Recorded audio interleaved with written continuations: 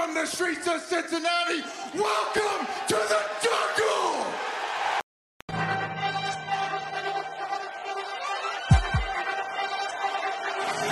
Let's go. Stripes, stripes, stripes, stripes, stripes, stripes, stripes, stripes, stripes, yeah, stripes, stripes, stripes, orange in the day, black in the night, stripes in our veins, sparks gonna fly, the beast is awake, orange, black and white, cause when the jungle come alive, day we ignite in stripes. Cincinnati, we gon' rise in in the jungle, we unite in dripping orange and black and white. All day when we fight, live and die in these stripes. Wake up the beast, every day is a feast. Time to bust it off the leash. In the jungle, dripping heat. Tigers strike the city streets. East side, stand up. West side, stand up. If you rapping, who that? Time to put your hands up. Dingle stripes, we in it. New day, new age, yeah, we get it. Cincinnati jungle fitted. Who they in our house, we win it. Orange and black and white, we build it. Earn our stripes, you know we kill it. Bleed our colors, jungle dripping. Nasty, natty, yeah, we lit it. Lit the crowd, get the city loud. Yeah, we feasting now. Fit the pounds, make the city howl. Now we beasting now. Thunder through the tunnel, from the sideline to the huddle. Stripes we tatted on the jungle when we flex that who they muscle on them. Stripes, Cincinnati, we gon' rise in in the jungle, we unite in dripping orange and black and white. All day when we fight, live and die in these stripes. Stripes. Now who gotta move like it on? Stripes. Now who wanna move crossing on? Stripes. Now who wanna move on? If you got stripes, then you let the city know you rock 'em. Yeah, we got 'em. Yeah, we fought 'em. Like that black and orange upon 'em. Bingo bottle, never stop it. To the beast and know who they rockin' with the diamond stripes, flossing on the ring. Cincinnati, she's our queen. We gon' show the world who king. Orange in the day, black in the night. Stripes in our veins, sparks gonna fly. The beast is awake, orange, black and white. Cause when the jungle come alive, day we ignite in Cincinnati, we gon' rise in the jungle, we unite in dripping orange and black and white. All day when we fight, live and die in these stripes. Now who gotta move like it on? Now who wanna move crossing on? Now who wanna move on? All day when we fight, live and die in these stripes. Hey guys, what's going on? Welcome to the show. This is Sports with Strawberry Ice. I'm your host, the Iceman, Jeff Trenopole. And as always, I'm bringing you sports from a West Side point of view right here in the great city of Cincinnati, Ohio, home of the number 3 University of Cincinnati Bearcats. And, of course, Jackpot Joey Burrow and the Cincinnati Bengals. Now, do me a favor, if you found the show, hit that like and subscribe button. Smash that thumbs up. I'm up to 1,393 subscribers. That is awesome. As always, I appreciate every single one of you guys. Now, if you're watching on Facebook or Twitter and you have not subscribed to my channel, please do me a favor. Go to the YouTube channel, Sports with Strawberry Ice. Hit the subscription button, hit the bell for the notification, and every time I go live, you'll be notified. And exclusively in the YouTube chats, we're doing Super Chats. So if you guys like to support what I'm doing, please give me a Super Chat. I would greatly appreciate it. Now, I'm coming to you live from the Ice Cave, and the Ice Cave is brought to you by T Properties. T Properties, quality housing for quality people. Check out the website at www.tpropertiesllc.com for all your rental property management needs and your rental needs. All right, guys, it's Tuesday. We still are talking about Zac Taylor's play calling. Should he have ran it? Should he have put the ball in Joe's hands? Could Joe have audibled? Who knows? Let's discuss. And today's guest is a great read, great follow. You should check him out. He's Jay Morrison from The Athletic. Jay, what's going on, man? Hey, not much. How are you? I like the hat. It looks good. You got a good hat game. I like it. Got to support the employer, the guy that pays my check. Exactly. That's a smart man right there. Very smart man. I would do that too. So, can anybody buy those hats, or are they for sale? That's a good question. I don't know. I would assume they're for sale somewhere. I'll have to look into that and let you know if there's a link somewhere. I guarantee you somebody's going to ask in the chat or later on, like, how do I get one of those athletic hats? I'm like, I have no idea. So anyway, all right. So the Bengals lost a heartbreaker to the Packers on Sunday. And I'll tell you, I was at the game and sitting in the end zone where Ed McPherson missed the field goal and hit the flag at the top of the pole there. I thought he made it, but he didn't. What is your thoughts? 48 hours passed. Everybody keeps talking about Zach Taylor and the offensive play calling. And should you put the ball in Joe's hands? Some guys say, well, we drafted a kicker in the 5th round. He can make it. I mean, I saw him making it from 50 yards in the pregame. Joe can audible, I think. I mean, what are your thoughts right now?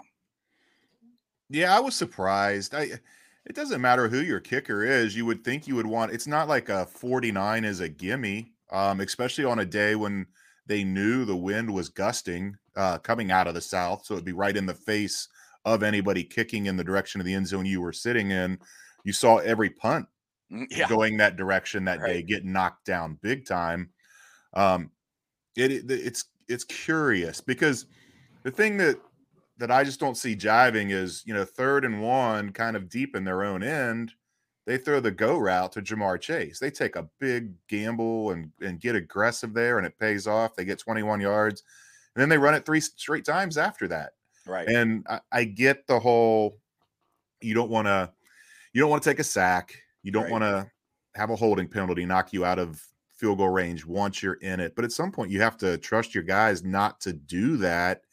And I also get the idea that who's on the other sideline. Right. And it's Aaron Rodgers. Well, if you miss the field goal, he's still getting it in a great position. It's almost kind of like you're playing not to lose instead of playing to win. Zach Taylor is so aggressive when it comes to 4th down decision making, and it just seemed out of character and it wasn't just there. There were several times they had a chance to get a little closer, and it just seemed like they ran the ball and kind of settled for the position they had. Exactly. Now I have a question. Now, I've listened to you guys' walkout podcast and listened to a lot of different podcasts. I haven't heard anybody ask this question. Can Joe, does he have the ability to audible on every play? I mean, so Zach can call a run play. Can he audible out of it? Has anybody asked that question? Yeah, he has free reign to do that. I mean, that 0 blitz against the Jaguars, the game-winning play where he audibled to the jailbreak screen and threw it to CJ Uzomah when they've never run that play to CJ Uzomah ever in practice. So yeah, he has that ability. But so I guess that kind of comes to what I've been saying. It's like, hindsight's always 20/20. You should have probably put the ball in Joe's hand, but Joe was agreed with the play. That's kind of where I'm at. So everybody keeps throwing it on Zach, and I'm like, well, if Joe didn't like what he saw, he could have changed it. Well, but the thing is, if he's going to audible out of something, it has to be because of the look. So it has to be, something where that is not a good play for the look the defense is giving you. And if you're running the ball and you're just going off guard, off left guard, off right guard, slamming up the middle, whatever they were doing on those plays, he would have a hard time justifying to Zach if he dropped back to pass when they wanted to run the ball there. Right. He has free reign, but it comes with consequences. Right. I think, he's not gonna upstage his coach that way. Yeah, I understand. I'm to the point. I'm like, I've been comparing it a lot on Twitter here today to last year with Luke Fickell in the Peach Bowl in the against Georgia, where everybody says he should have ran the ball. Well, now everybody, Zach ran the ball. It's kind of the same situation, same scenario, and now they're saying they should have thrown it. So to me, it's always hindsight's always 20/20. It's always easy for us to sit there and say, well, this we should have done this because of what other results. Either way, I mean, I'm looking at it as we went toe to toe with the Green Bay Packers and Aaron Rodgers, who's arguably probably the best quarterback in football right now. And we had every chance to win it. I think, we could nitpick at all the other stuff they did. We're still a young team. We're one of the youngest teams in the NFL. Yes, we have only one new starter. Well, it's actually 2, counting Jackson Carman and Jamar Chase. But Joe Burrow still hasn't played a full year yet. I mean, I think this week will be his 16th game. Yeah. So to me, it's kind of – it comes with the territory with a young team. We're going to go through these bumps in the road. And I just have a feeling that they're going to come out and and I think they're going to be ticked off and destroy destroy the Lions. I hope so anyway. Well, I mean, we've seen this before where the games you think that they should come out and roll. And I mean, Right. Jacksonville, everybody thought that was going to be Right. an easy one, and it wasn't. So there are no easy ones in the NFL, No. especially you get a team like Detroit that's lost 2 games on last-second field goals, and they're a team that has a first-year coach that is 0-5. These Bengals were in that position 2 years ago, trying to get the first one for their coach. They know how hard they're fighting. So I wouldn't think anything's going to be easy in Detroit, even with the injuries they have and the fact that the Bengals do have a better roster. But going back to that Green Bay game, you're right. I mean, no one's going to say it was a moral victory and they should feel good about it. But I think the fans should. I think if you're a fan of this team, you should feel good that they were not outclassed. They looked like they belong. Yeah, they didn't finish the job. Right. Didn't win the game ultimately. But, I mean, they're a blowing flag away from being 4-1 right now. So I know there's a lot of mad fans out there, and they're mad at Zach's play calling. They're mad at Evan McPherson's leg, and that's good to have those expectations. But sometimes they need to be a little more realistic and a little more patient. Right. That's kind of where I'm at. I mean, yes, trust me, I was pissed off. We should have won the game. Yeah. I mean, I was very disappointed we lost. We had every chance to win it. But then it's also like hindsight, like, look what we've been through the last 5 years. I mean, this year has been a lot of fun. And to be honest, Jay, I mean, I know everybody is seen my schedule prediction, and it came out the day of the schedule, and I said 11-5, which I know I looked at everything through orange sunglasses, which are right there. But right now, 3-2. This is exactly where I said we'd be. I mean, I had us beating the Bears and losing to the Squealers, but I did have us losing to Green Bay. So for me, we're right where I thought we should be now. Because what I'm thinking, what my thought process was, I didn't think the defense would be this good. Now that has been a complete surprise to me, but I thought the offense would take a little while to get going just because of Joe's injury. You got Trey Hopkins coming back from a knee injury. You know, it's taking a little while for things to go and for Zach Taylor and Joe Burrow to get comfortable with the knee and not, trying to not get him killed, which Joe needs to learn how to slide. Yeah. But and the second half of this season is a gauntlet. They're going to need this offense to kick it into gear to get anywhere close to what I predicted. I still have a feeling that it's there. I think they can do it. I don't know what's holding them back. That's kind of where I'm at. Yeah, I think consistency is the only thing holding them back. I mean, you look at when they get a first down, then it usually ends up being a scoring drive. It's almost like an all or nothing with them, where it's either 3 and out or a scoring drive, and they've got to figure out a way to have fewer. I mean, they're tied for 30th when it comes to 3 and out percentage. They have way too many 3 and outs, and part of that is the conservative play calling. They run the ball on first down, or they throw a wide receiver screen, and then they're in second long, and then they try to mitigate the risk on third down by running it again on second and long, and then you're in 3rd and 5, 3rd and 4, which is good. It's manageable. That's what you want. But the best third down percentage is 0. If you can just avoid getting to third down and be more aggressive on first and second down. I know it's not realistic every time, but I think at some point we have seen them. They kind of opened it up this week because they threw it way more than they had in the past. And part of that was Joe Mixon being injured. We've seen them throw deep more than they have in past years. It's coming along incrementally, but they do really I'm eager to see when they're going to really open it up, get aggressive and really start attacking from the get-go. This team's been really good in the second half of games, not so much in the first quarter. The defense has been great in the first quarter. That's where the offense needs to step up.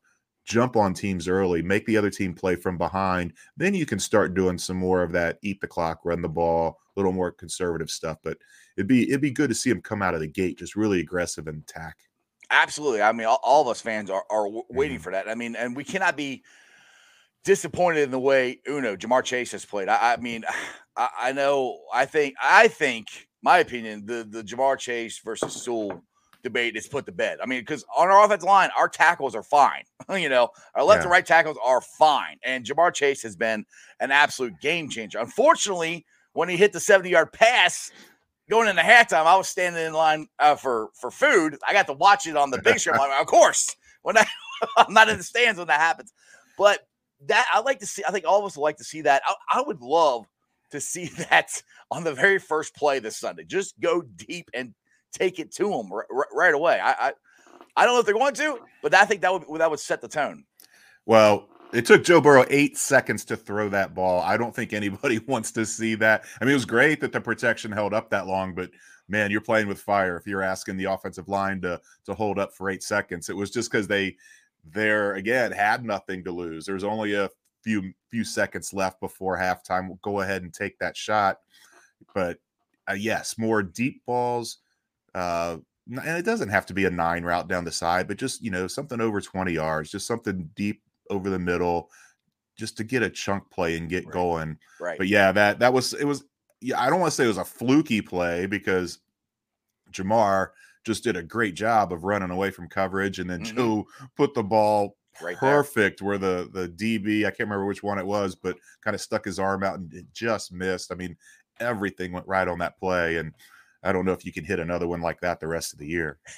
Well, funny, it went right between the DB's hands. I mean, it was that close to being, intercepted. But we can say that to lots of stuff on that game. We're that close to making 2 field goals. They're that close to their guy missed an extra point. I mean, there's a lot of things on there. And one thing I want to bring up, and I'm not blaming the refs. I do think the refereeing wasn't that great, but Jackpot Joey did not have a very good game. Let's be honest, he didn't. He had that pass to Ja'Marr. But I want to go back to a call that I thought was egregiously missed. And that was the tripping penalty on DJ Reader. And from my view, when I saw it I watched the replay on the Jumbotron. I watched it on TV here too. It looked like, to me, he got held and yanked to the ground, and that's why his legs went up and tripped him. And that play, we stopped him on 3rd down. I think they ended up getting a field goal there. Did you see that play? And what are your thoughts on it? Yeah, I was kind of debating it with Paul Dehner Jr., who covers the Bengals with me for The Athletic. He was held. I don't think that he was held to the extent that forced his legs. It should have been offsetting, if you ask me. It should have been a holding we'll take that. And a tripping. Yeah. But yeah, it did. And I'm trying to remember because that's when we were talking about it. There was a recent game. It might have been the Monday night game the week before, the Raiders and Chargers. There was a tripping call that didn't get called, and it was blatant. And I was really surprised. So I don't know. Every year they have these rules of emphasis where they start calling like the taunting, right? Which is that one's driving me nuts. That's silly. Yeah, it does seem like they have kind of toned that down. I've seen several that look like they have been taunting, and they're doing a good job now of jumping in and saying, "Hey, you do that again, it's going to be taunting." Where the first few weeks there was no warning; they were just flagging guys, right? But you almost wonder if like tripping's the other way, where it's like, okay, we're not going to call this unless it's egregious. And I heard somebody say, and I meant to look this up, and I don't know if it's true. I don't think it's true. They said they didn't think there was no penalty for tripping if it's a ball carrier in the box. And I don't think that's true, but I don't know. That was the case. Yeah, that was the play. That's who he got his leg on. But who else would you trip if it's not a ball carrier? So but it did. It looked. I can't remember which defender or which offensive lineman it was, but he definitely didn't just hold DJ Reader. He yanked him and turned him to the ground. Yeah, it was a definite hold. And I agree with you. We could at least had offsetting. At least it shouldn't have just been, first down tripping, on the Bengals. I mean, it should have at least been offsetting. And to me, that's why I go back. In every game, you can go back and you can see, well, what if this happened? What if that happened? It's football. It's going to be, even we're going to do that in the Detroit game here this Sunday. But one thing I want to get to that's I know you're the stats guy there on the here that podcast prowling. Now you got the coin flips. Now I thought we won 6 in a row. I heard you say the other day I think we won 11 in a row. Is that correct? Yeah. Well, it's 11 now. Or is it? I'm losing track. It's 11. We won the overtime one too. They got both because they got the pregame and the overtime. Let's see. They won the final 3 last year. And then it's 10. The final 3 last year, 5 games this year, and then 2 overtimes this year. So it's at 10. So that's the odds of that are 1 in 1,012. And if they get the next one, then it goes up to 1 in 2024. It doubles every time. And I was able to look up the record is 14, and the Lions hold the record. So the Lions will be trying to hold on to their own record by winning the coin toss. But when the Bengals are on the road, they call it, and they've won seven of the last 8 when they call it. So that streak even goes beyond this current 10. That's awesome. To me, I was freaking out when we won it in overtime. I'm like, oh my goodness! I'm like, the Bengals' luck is changing. I said, we're gonna win this game. And I'm like, oh my god, we didn't. They're like, ah. Anyway, I gotta get this up here. Crypt Keeper always likes to put these comments up here. Darren Simmons, come on down. You're next coach of the Cincinnati Bengals. I'm nowhere close to where we need to change coaches. I mean, I know that's always the narrative, and I gotta give it to Crypt. He's been saying this for the last 2 or 3 years on my show that he thinks Darren Simmons should be the head coach. I'm not against Zach as the head coach. I think there's things he should do differently. You can look at that with every coach. But to me, I'm always worried about if you change coaches, and people put this out like, oh, the Chargers changed coaches and they're taking off now, but it doesn't always work like that. You got guys on this team that believe in Zach Taylor. You can hear what they're saying. They have a good relationship. I'm not ready to give up on Zach yet. Now, if it all falls flat in the second half, we'll have to see. But what's your thoughts on the job that Zach Taylor is doing so far this year? I mean, he's making progress. I know I think more people want him to give up the play calling duties more so than there is the fire Zach crowd out there. But the thing is, nobody on this staff has more play calling experience at this point than Zach does. Brian Callahan's never done it. Thank you. Nobody else has ever done it. That's exactly what I was saying. Me and Bengals captain on Monday. That's exactly what I was saying. And I'm not trying to throw Tony Pike under the bus, but he's been on his radio show calling for Brian Callahan. Let him call the plays. I'm like, why? I was like, as far as I know, I don't know if Brian Callahan has ever called plays before, and I'm sure it hasn't been as much as Zach. So I'm like, why do you think he would be better at it? You have to give me a reason other than you don't like what Zach's doing. It's kind of like, to me, when Andy Dalton was the Bengals quarterback, everybody kept saying, well, we got to get a better quarterback. I said, okay, who? Mm-hmm. Who are you going to get? We're finishing, in the playoffs every year, and we're not drafting low enough to get a good quarterback. So right now you have Zach calling the plays. Yes, we all don't like exactly the way he's calling them, but who else are you going to get the call? That's kind of where I'm at.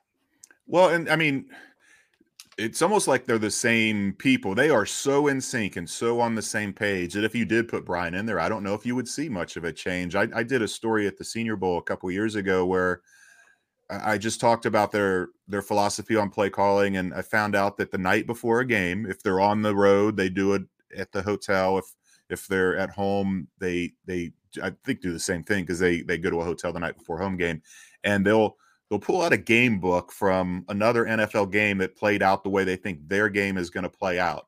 And then they'll just go through the play sheet, and they're like, okay, it's 1st and 10 at the 30. What would we call here? And it's like fantasy football for coaches. They kind of they pick what they would play in certain situations. Okay, it's 3rd and 2 at the +40 here with a minute to go. What would we call? And they so if they get in this similar situation, they've already kind of run through it, and they think so much alike. And I don't know that you would see a big difference if it just got turned over to Brian. Yeah, and honestly, you want especially when they have it set up, you want your offensive coordinator and your head coach to be, like this. I mean, you want them. That's makes a cohesive unit as far as that goes. And the thing is too, I like it. And Joe Burrow has said this, and Jamar has said this, that they have the freeness to hey, this is what this guy's doing to me. Why don't we try this? And Zach and Brian are open to that. So I mean, there are options, and it's all working. They all are working together to get better. I don't like the knee-jerk reaction. I'm like, we're 3-2. I'm like, like I said, for me, we're right where I thought we'd be. So I'm pretty happy with the way things are going here. I want to get to I had a comment in here. Oh yeah, here it is. Chris, and this is one that people say too. Chris says, I'd be all for Joe Brady, but I like Taylor. Now the thing is, I don't see Joe Brady leaving the Carolina Panthers to be the offense coordinator from them to leave them to come to the Bengals coordinator. I think if he goes anywhere, his next stop is a head coach. That's where I think he's at. Las Vegas Raiders. There you go. I mean, he's got to be on the short list. I mean, yes, that guy's next job is going to be a head coach somewhere. You don't see it hardly ever, lateral moves. Not just Joe Brady, but any offensive coordinator rarely leaves one job for the same job. Once you get to that coordinator position, the next step up is a head coach somewhere. Exactly. Now, a lot of people talk about the empties, and Tommy and they're saying I can't stand the empty backfield, and a lot of that I think has to do with Joe. Joe likes empty. I mean, they did that a lot at LSU, and this year they have done less of it. I mean, actually, did you have some percentages on how many times that Joe has been under center this year compared to last year? Yeah, Paul had that, and I can't remember it off the top of my head, but they are among the leaders in the league in running out of the empty set for sure. Yeah, so that's where everybody keeps going. I don't like empty. We don't do it as much as you think we do. You know, they are playing from under center more, and they're changing it up, and it's just I don't know. It's just annoying when people bring this stuff up. I don't know. Yeah, I mean, Zach has a good point. Just because you're in empty doesn't mean you still can't have that guy in the slot chip somebody, but it's putting Joe at risk. But you're trusting Joe to make the right call and quick. And if anybody can beat that look where you're just totally exposed like that, it's him. He can see right off the bat which guy's going to be open. And if the first guy's not open, he knows exactly where he's going on the second one. It'd be interesting to go back and see how many of the sacks he's taken have been out of empty, because I don't think it's that many. He's taken some hits there, but he's had a lot of success out of empty too. Right. The play to CJ Uzomah that won the Jacksonville game at the top of that list. Exactly. Now that's another thing people brought up is why didn't we use CJ Uzomah and the Green Bay Packers game? I don't understand that one. Drew Sample is not the one. And the thing is, they actually did use CJ. I mean, everybody remembers Drew getting the pass and he dropped it. And everybody thinks that Drew played more than CJ did. That's not true. CJ played a lot. They just didn't get the ball to him.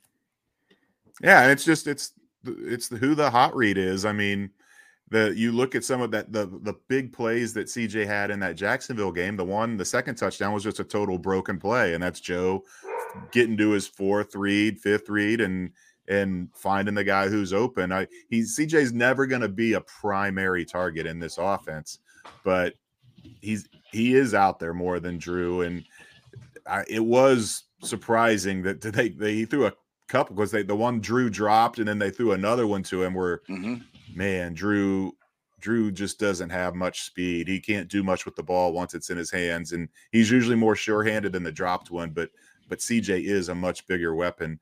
But it's that old adage of take what the defense gives you. And Joe's never going to look at CJ first, but if he gets through his progressions and CJ's there, he won't hesitate to throw it. Well, this offense is not set up for that. I mean, if you're looking for tight end, you're on your fourth or fifth read to get to the tight end. Now, I do have a question I'm a huge Thaddeus Moss fan. I wanted them to draft him originally. I was very happy when they signed him. Do you think in Drew Sample's performances here, because let's be honest, he hasn't done that well this year. I think he's taken a step backwards. Do you think there's a chance that they could bring Thaddeus up this year and give him a shot? I know he's not any faster, maybe a little faster than Drew, but not much. But I think he might be more short-handed. What are your thoughts on Thaddeus? Well, he's definitely more short-handed than Drew, but Drew's up there because he can block. I mean, that's the whole reason they drafted him in the second round, the whole best blocking tight end in the draft thing that they get hammered for that quote when they drafted him. But he is, I mean, they want to run the ball. Yes. And they want to run that wide zone, and he's in there for that purpose. But you kind of tip your hand. I mean, if Drew's in there, they know the run's coming. They very rarely put both Drew and CJ on the field at the same time. And there's something there. As great of a season as Thaddeus Moss had, I mean, he didn't get drafted. He lasted one injury season with Washington. He comes here and he's only on the practice squad. there's something there, and maybe it's special teams. If you're going to be a second string tight end, you have to contribute on special teams. Maybe he just couldn't get up to speed there, but Right. yeah, he's got terrific hands. He's a playmaker, but I just don't think he's the total package that he needs to be on the 53-man roster as a tight end. Yeah, exactly. Those are exact same things I've heard he can catch. It's just everything else, the blocking. And if you're going to be a second or third string player, you got to be able to play special teams. And as far as I know, he hasn't been that good at that. Let's see here. John Wick. Let's see. The bigger issue is the play of our center and our right guard. They are not good enough. Now, to me, Trey Hopkins is still coming back, obviously, still coming back from his knee injury. And right guard, everybody was fairly happy with the way that Jackson Carman has played. Now, Jackson Carman, as far as I know, is not going to play this week because he's on the COVID reserve list. So we're going to have Deontay Smith there. I guess my question is, if Deontay Smith plays better than Jackson Carman, do you think he takes his job? I don't. I mean, they number one, they took Jackson in the second round, so that'd be a bad look if you turn it over to a fourth rounder. A couple things there. Jackson has outplayed him. I mean, they kind of sent Jackson a message early by dropping him to third string, but he has outplayed Deontay in practice, and that's the reason he's up there now, second string, now starter.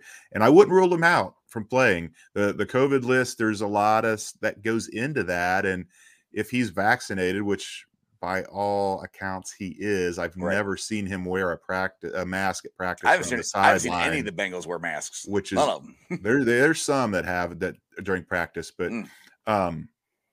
if he can pass, if he's asymptomatic and he gets 2 negative tests within a 24-hour period, I mean, they put him on Monday, so he could have had a negative test today. He could have a negative test tomorrow, and he could feasibly be back on the practice field tomorrow for the first practice of the week. So I wouldn't rule him out yet.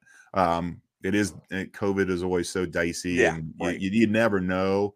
But that is the plan, is Deontay Smith if Jackson can't go. But it's not going to be a long-term thing with Jackson, and I just can't see Deontay playing well enough that he could Wally Pipp Jackson Carman. Wally Pipp, exactly. Some of the young guys probably don't know who Wally Pipp is. Yeah, probably not. We're dating ourselves, Jay. And he wouldn't be Wally Pipping him. He would be Lou Gehriging him. Right. That's yes, what it exactly. was. Exactly. So. That's more the way. But I mean, to be honest, I think Jackson Carman has gotten better. Yes, this game against Packers probably was his worst game, but overall, I think he's gotten better, and there's by no means am I ready to give up on him at all. I mean, because they drafted him in the second round to be the guard for us, and I think it's going to work out. I really do. I think he just had a bad game. It's just they're young players. That's what's going to happen. Now, Keith says this: everybody wants to get rid of Trey Waynes. He said we need to cut ties with Trey Waynes to find a better replacement for him. Let's be honest. What has he done for us other than being injury prone? Well, again, okay, for me, if you cut him, you're not going to pick up somebody off the street that's probably better than Trey Waynes healthy. Now, my opinion, Trey Waynes is most likely this is probably his last year with the Bengals. I can't see them keeping his contract moving forward. I think he's got 2 more years on his contract. He's one more. Yeah.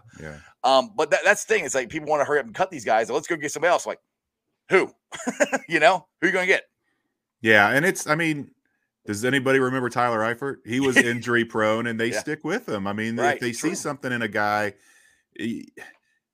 Trey Waynes never had this injury issue when he was in Minnesota. It's just kind of the fluke with the pec, working out or not working out for so long, and then jumping into it during the pandemic, and now with the hamstring. The hamstrings just go this way. Yeah. They are hard to predict. They are hard to heal from. Maybe they brought him back too soon.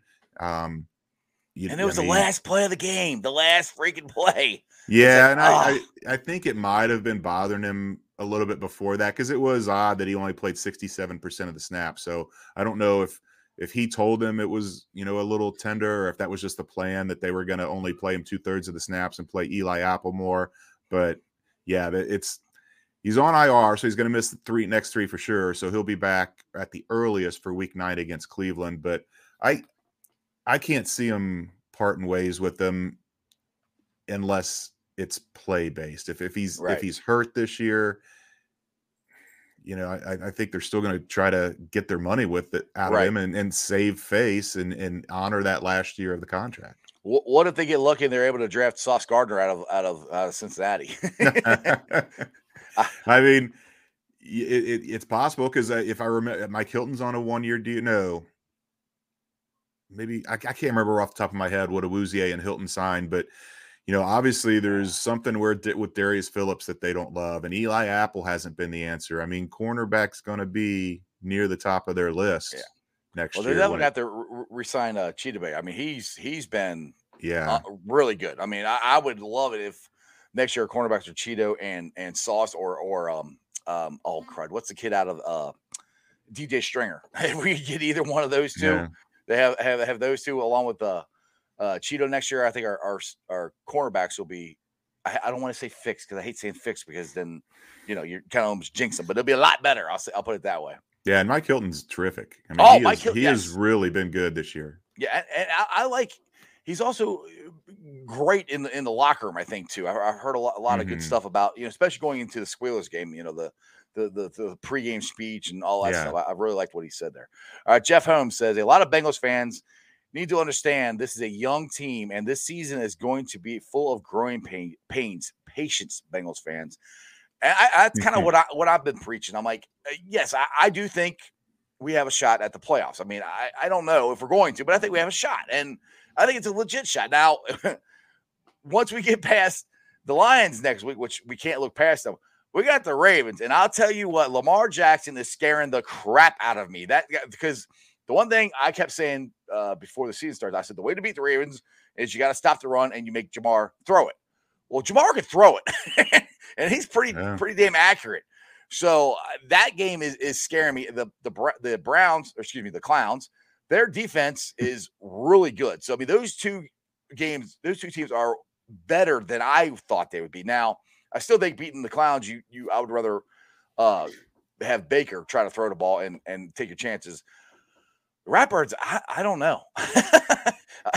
I'm not sure what the game plan is for them right now.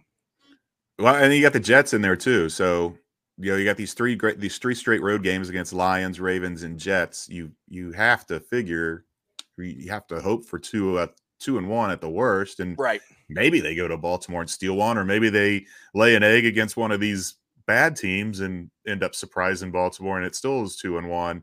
I was shocked last night. I didn't think Indianapolis had a chance to hang with they were winning the game, and they own. I mean, it's 22-3, and then they just. I mean, they had a lot of injuries in the secondary and on the defense overall, and they started doing the play not to lose thing, and you lose when you do that. They got super conservative with their play calling, running the ball to let their kicker try it when their kicker has a hip injury on his right kicking side. It was a recipe for disaster. And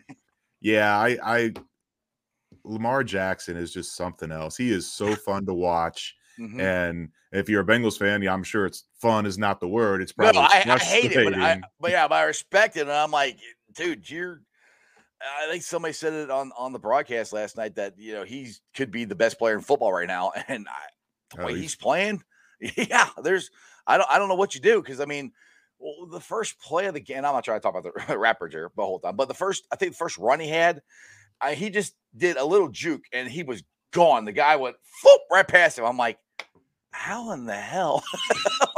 The thing is, the way he moves and runs around, like he can change his mind in the middle of a play. Like, I'm going to take off and run, and then someone squirts free and he can stop and throw it. And I mean, how many, his completion percentage was ridiculous last night, but how many times was Hollywood Brown?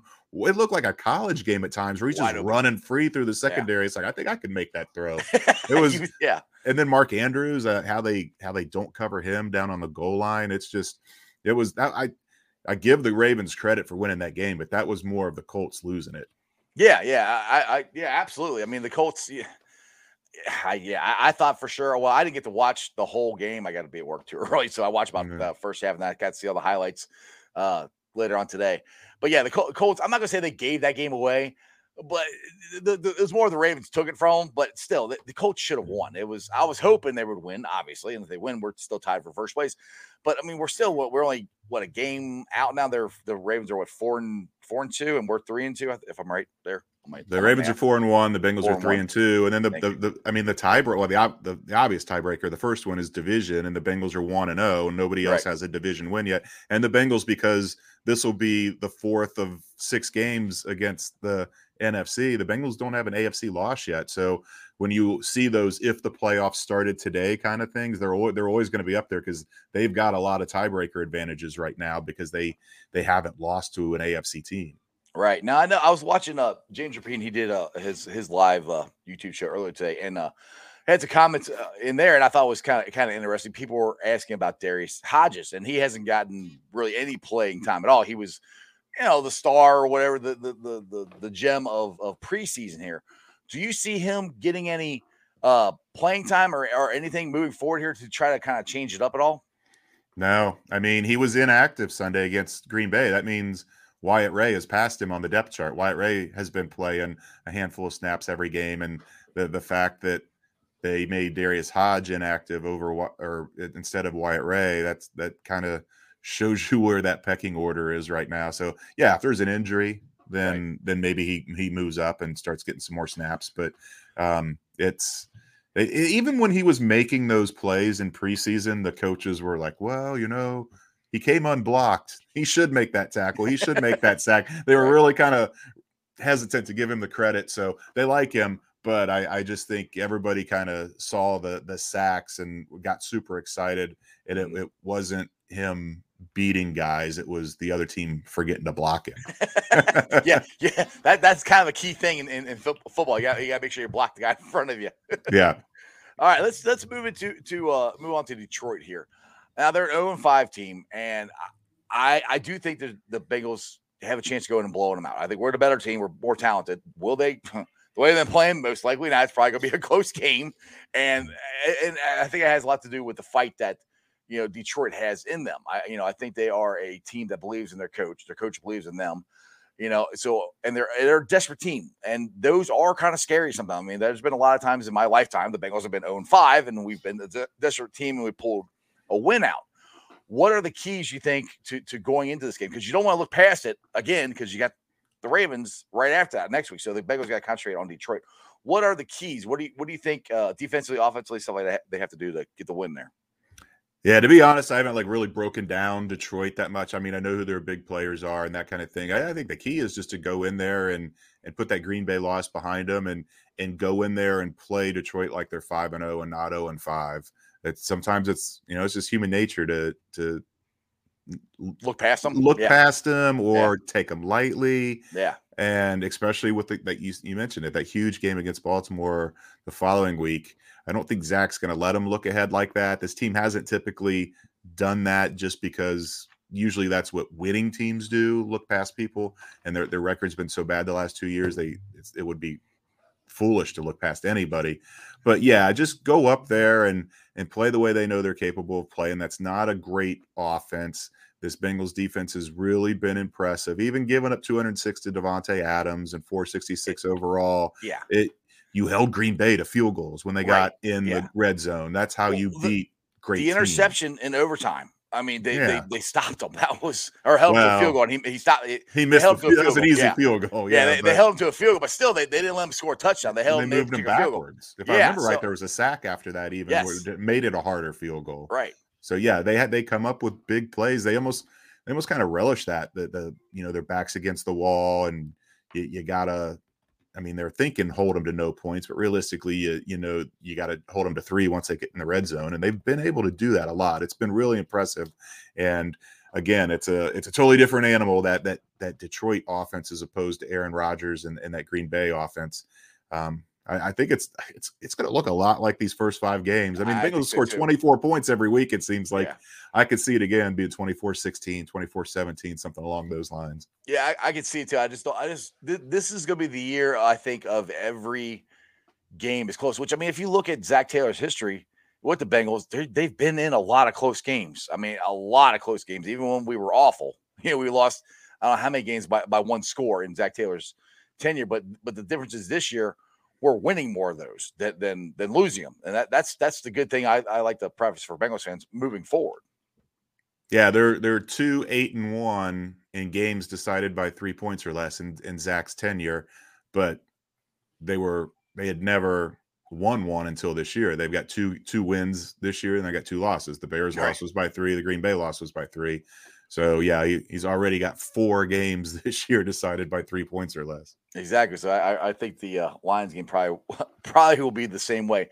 But I do want to bring up the surprise for me, and it's been a huge surprise for me, is the defense and the way Lou Anarumo has got this defense playing. And people want to know, like, well, what's different? You know, is it a different scheme? Is it this or that? I said, no. I'm like, it's the same scheme.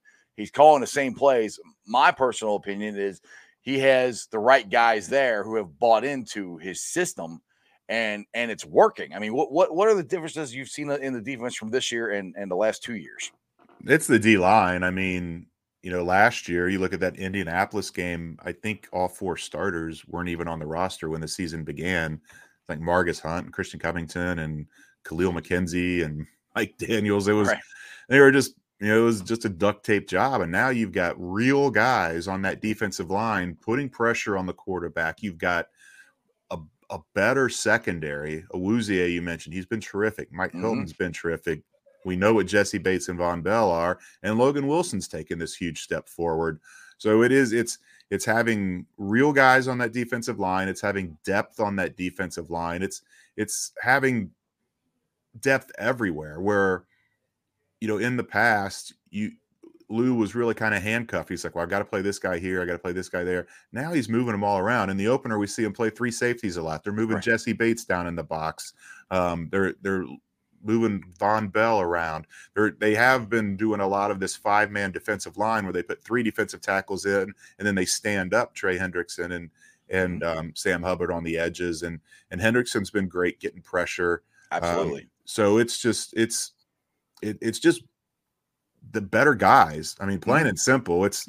Talent makes a coach better. I mean, yes, and it's giving him it's not just making him better, but it's giving him more freedom too to be more aggressive. And you know, Mike Hilton, with his reputation of being the great blitzer, and we saw it a couple times in that Green Bay game where the Green Bay threw wide receiver screens where if that wide receiver makes that first block, that play is going to go big. And I think Mike Hilton did it once, and Awuzie did it once, where they got off the block and just torpedoed the receiver for a loss or a no gain. Just really impressive plays. You need that. You need guys that can make plays. They still haven't really taken that step as far as turnovers. They've got a few. Logan Wilson with his 3 interceptions. Awuzie got his first. But you know, once the sacks and the turnovers start coming in bunches, then I think we're really going to see this defense show what they're capable of.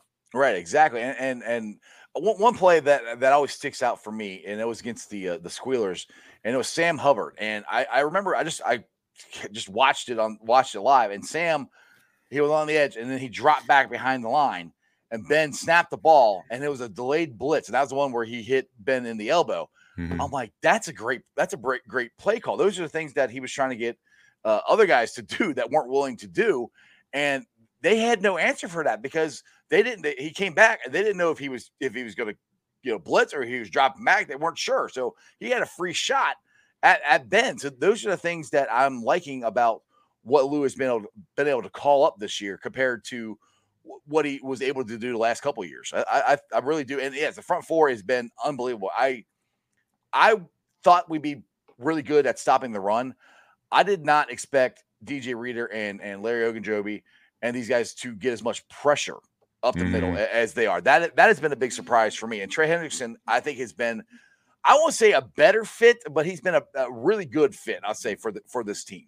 Yeah, Ogunjobi's been the difference maker. I mean, he's just terrific, and really, Cam Sample's kind of an underrated guy there. You know, he was the second one after Joseph Osai, but what he's been able to do and giving them quality snaps.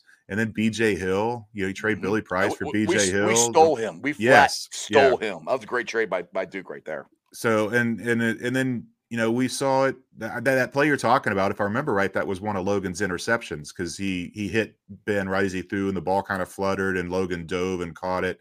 And then we saw the play against Green Bay where they brought Von Bell on a blitz, and he gets to Aaron Jones in the backfield and he misses him. That would have been a huge play if he had just made it. But then he misses him in the backfield and he tackles him 57 yards down the field. Right. I mean, I don't know how many players do that. Right. And it That's never should have come to that point because No, a bunch but- of other guys missed tackles, but that But that- showed that- something. Yes, that showed the heart and the willingness. Yeah, I screwed up. I missed him, but I'm going to haul my ass down the field and go get him. And yeah, it should have happened in the backfield.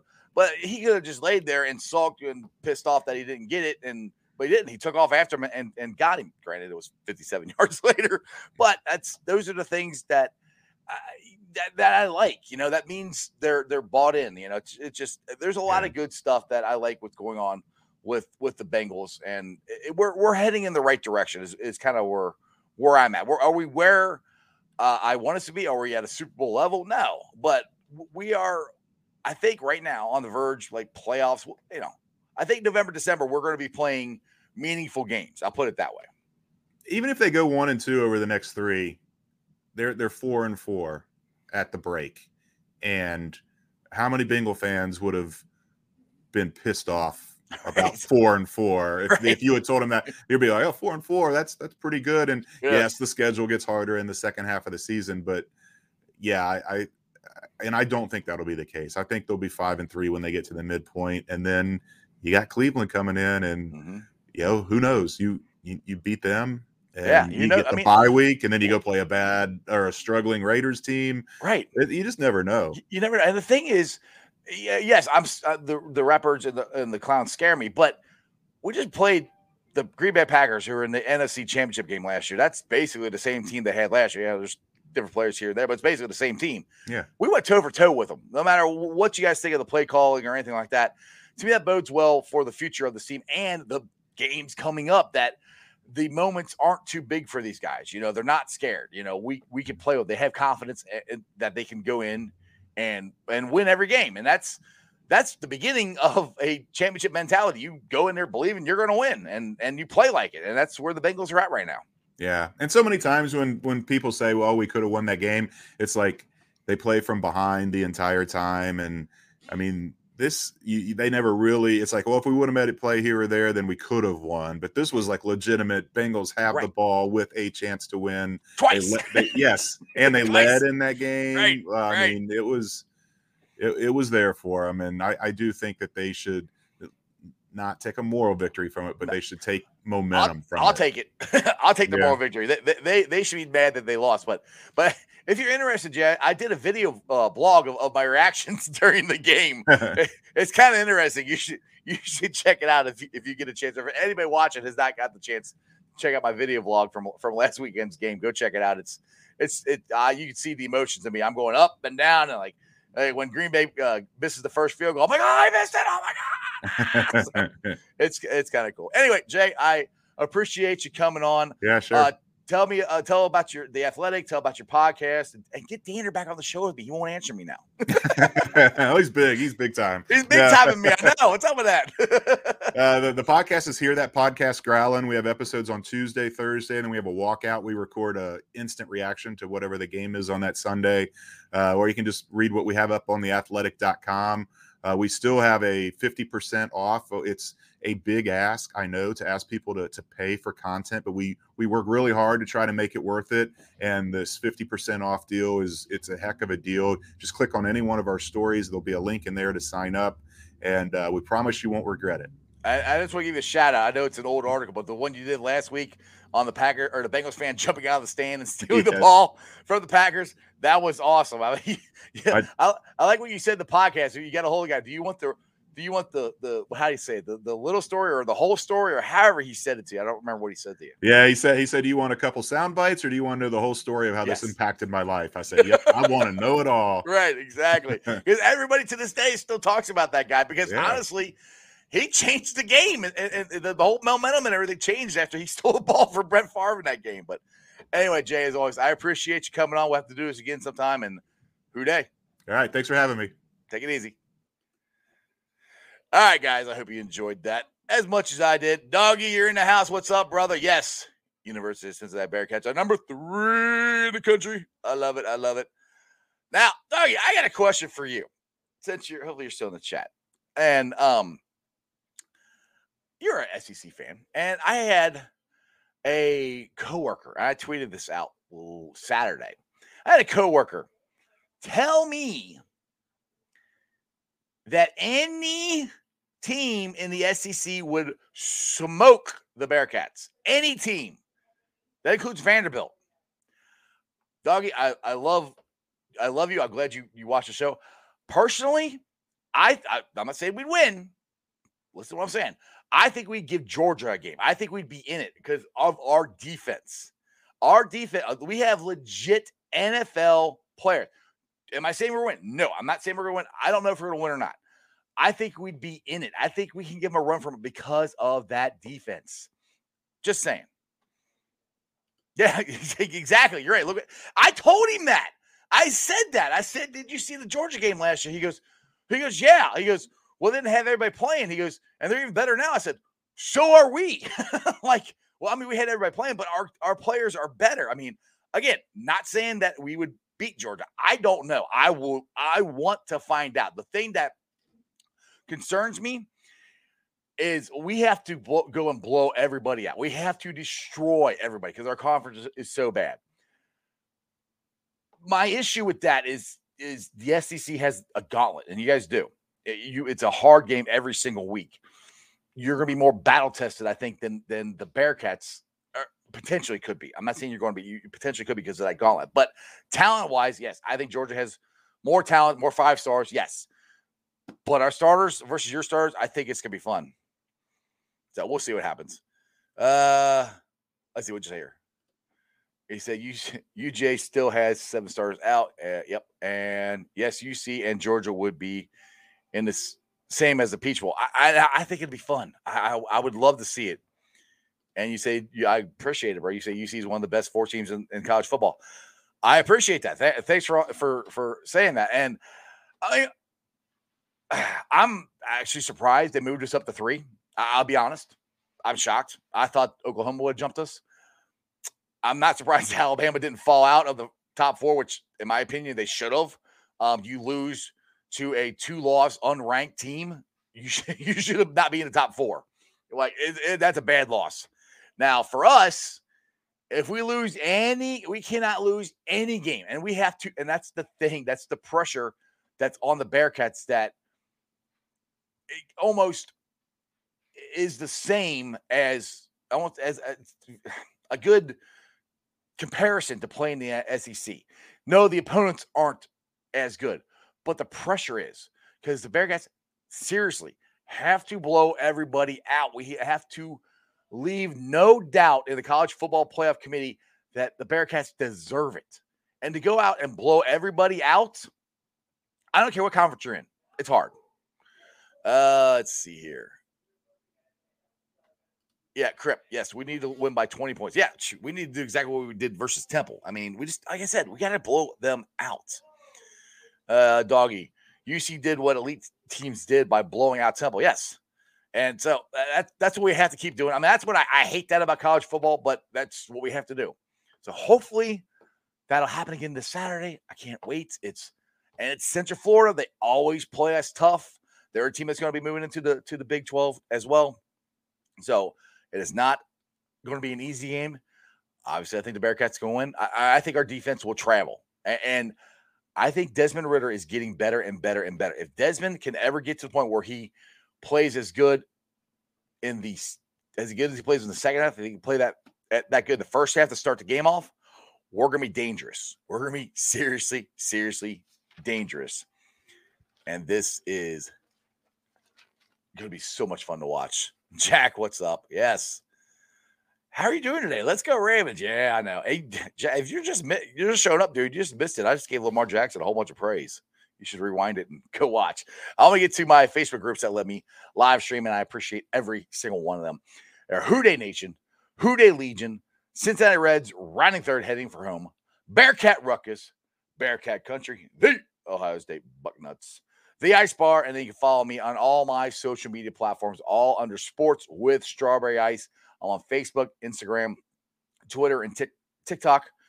Twitter handle is at Jeff A. Trenopole. TikTok is at Iceman90.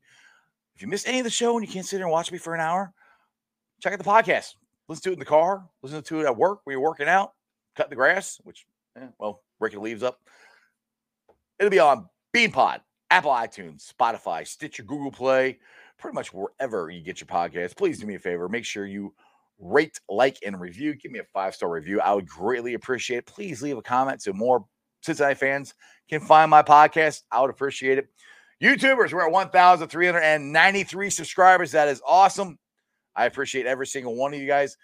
Do me a favor. If you're watching the show, grab a friend. Hey, you know who Sports Strawberry Ice is? Oh, you don't? Well, you should check out his show. He's awesome. Get some more subscribers for me. I would love it. My goal is I'm trying to get to 2,000 subscribers by the end of the NFL season, which means the Super Bowl, which hopefully the Bengals will be in there. I know it's a long shot, but we'll see. Anyway, other than that, as my boy, Jeremy D likes to say, remember one thing and one thing only, and that is you don't live in Cleveland, you live in Cincinnati, so act like it. Who Dey? I know most of you guys are not hockey fans out there, but the NHL starts tonight. It's back on ESPN. My family's doing an NHL draft right now. I'm auto-drafting, so I have to get off the show so I can go draft. See you guys tomorrow. Have fun. Go Bengals. And that's just sports, baby. See ya!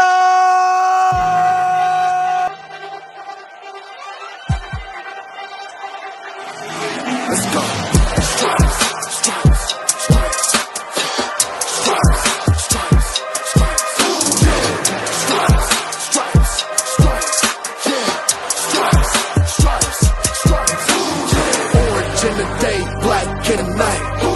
Stripes in our veins, sparks gonna fly.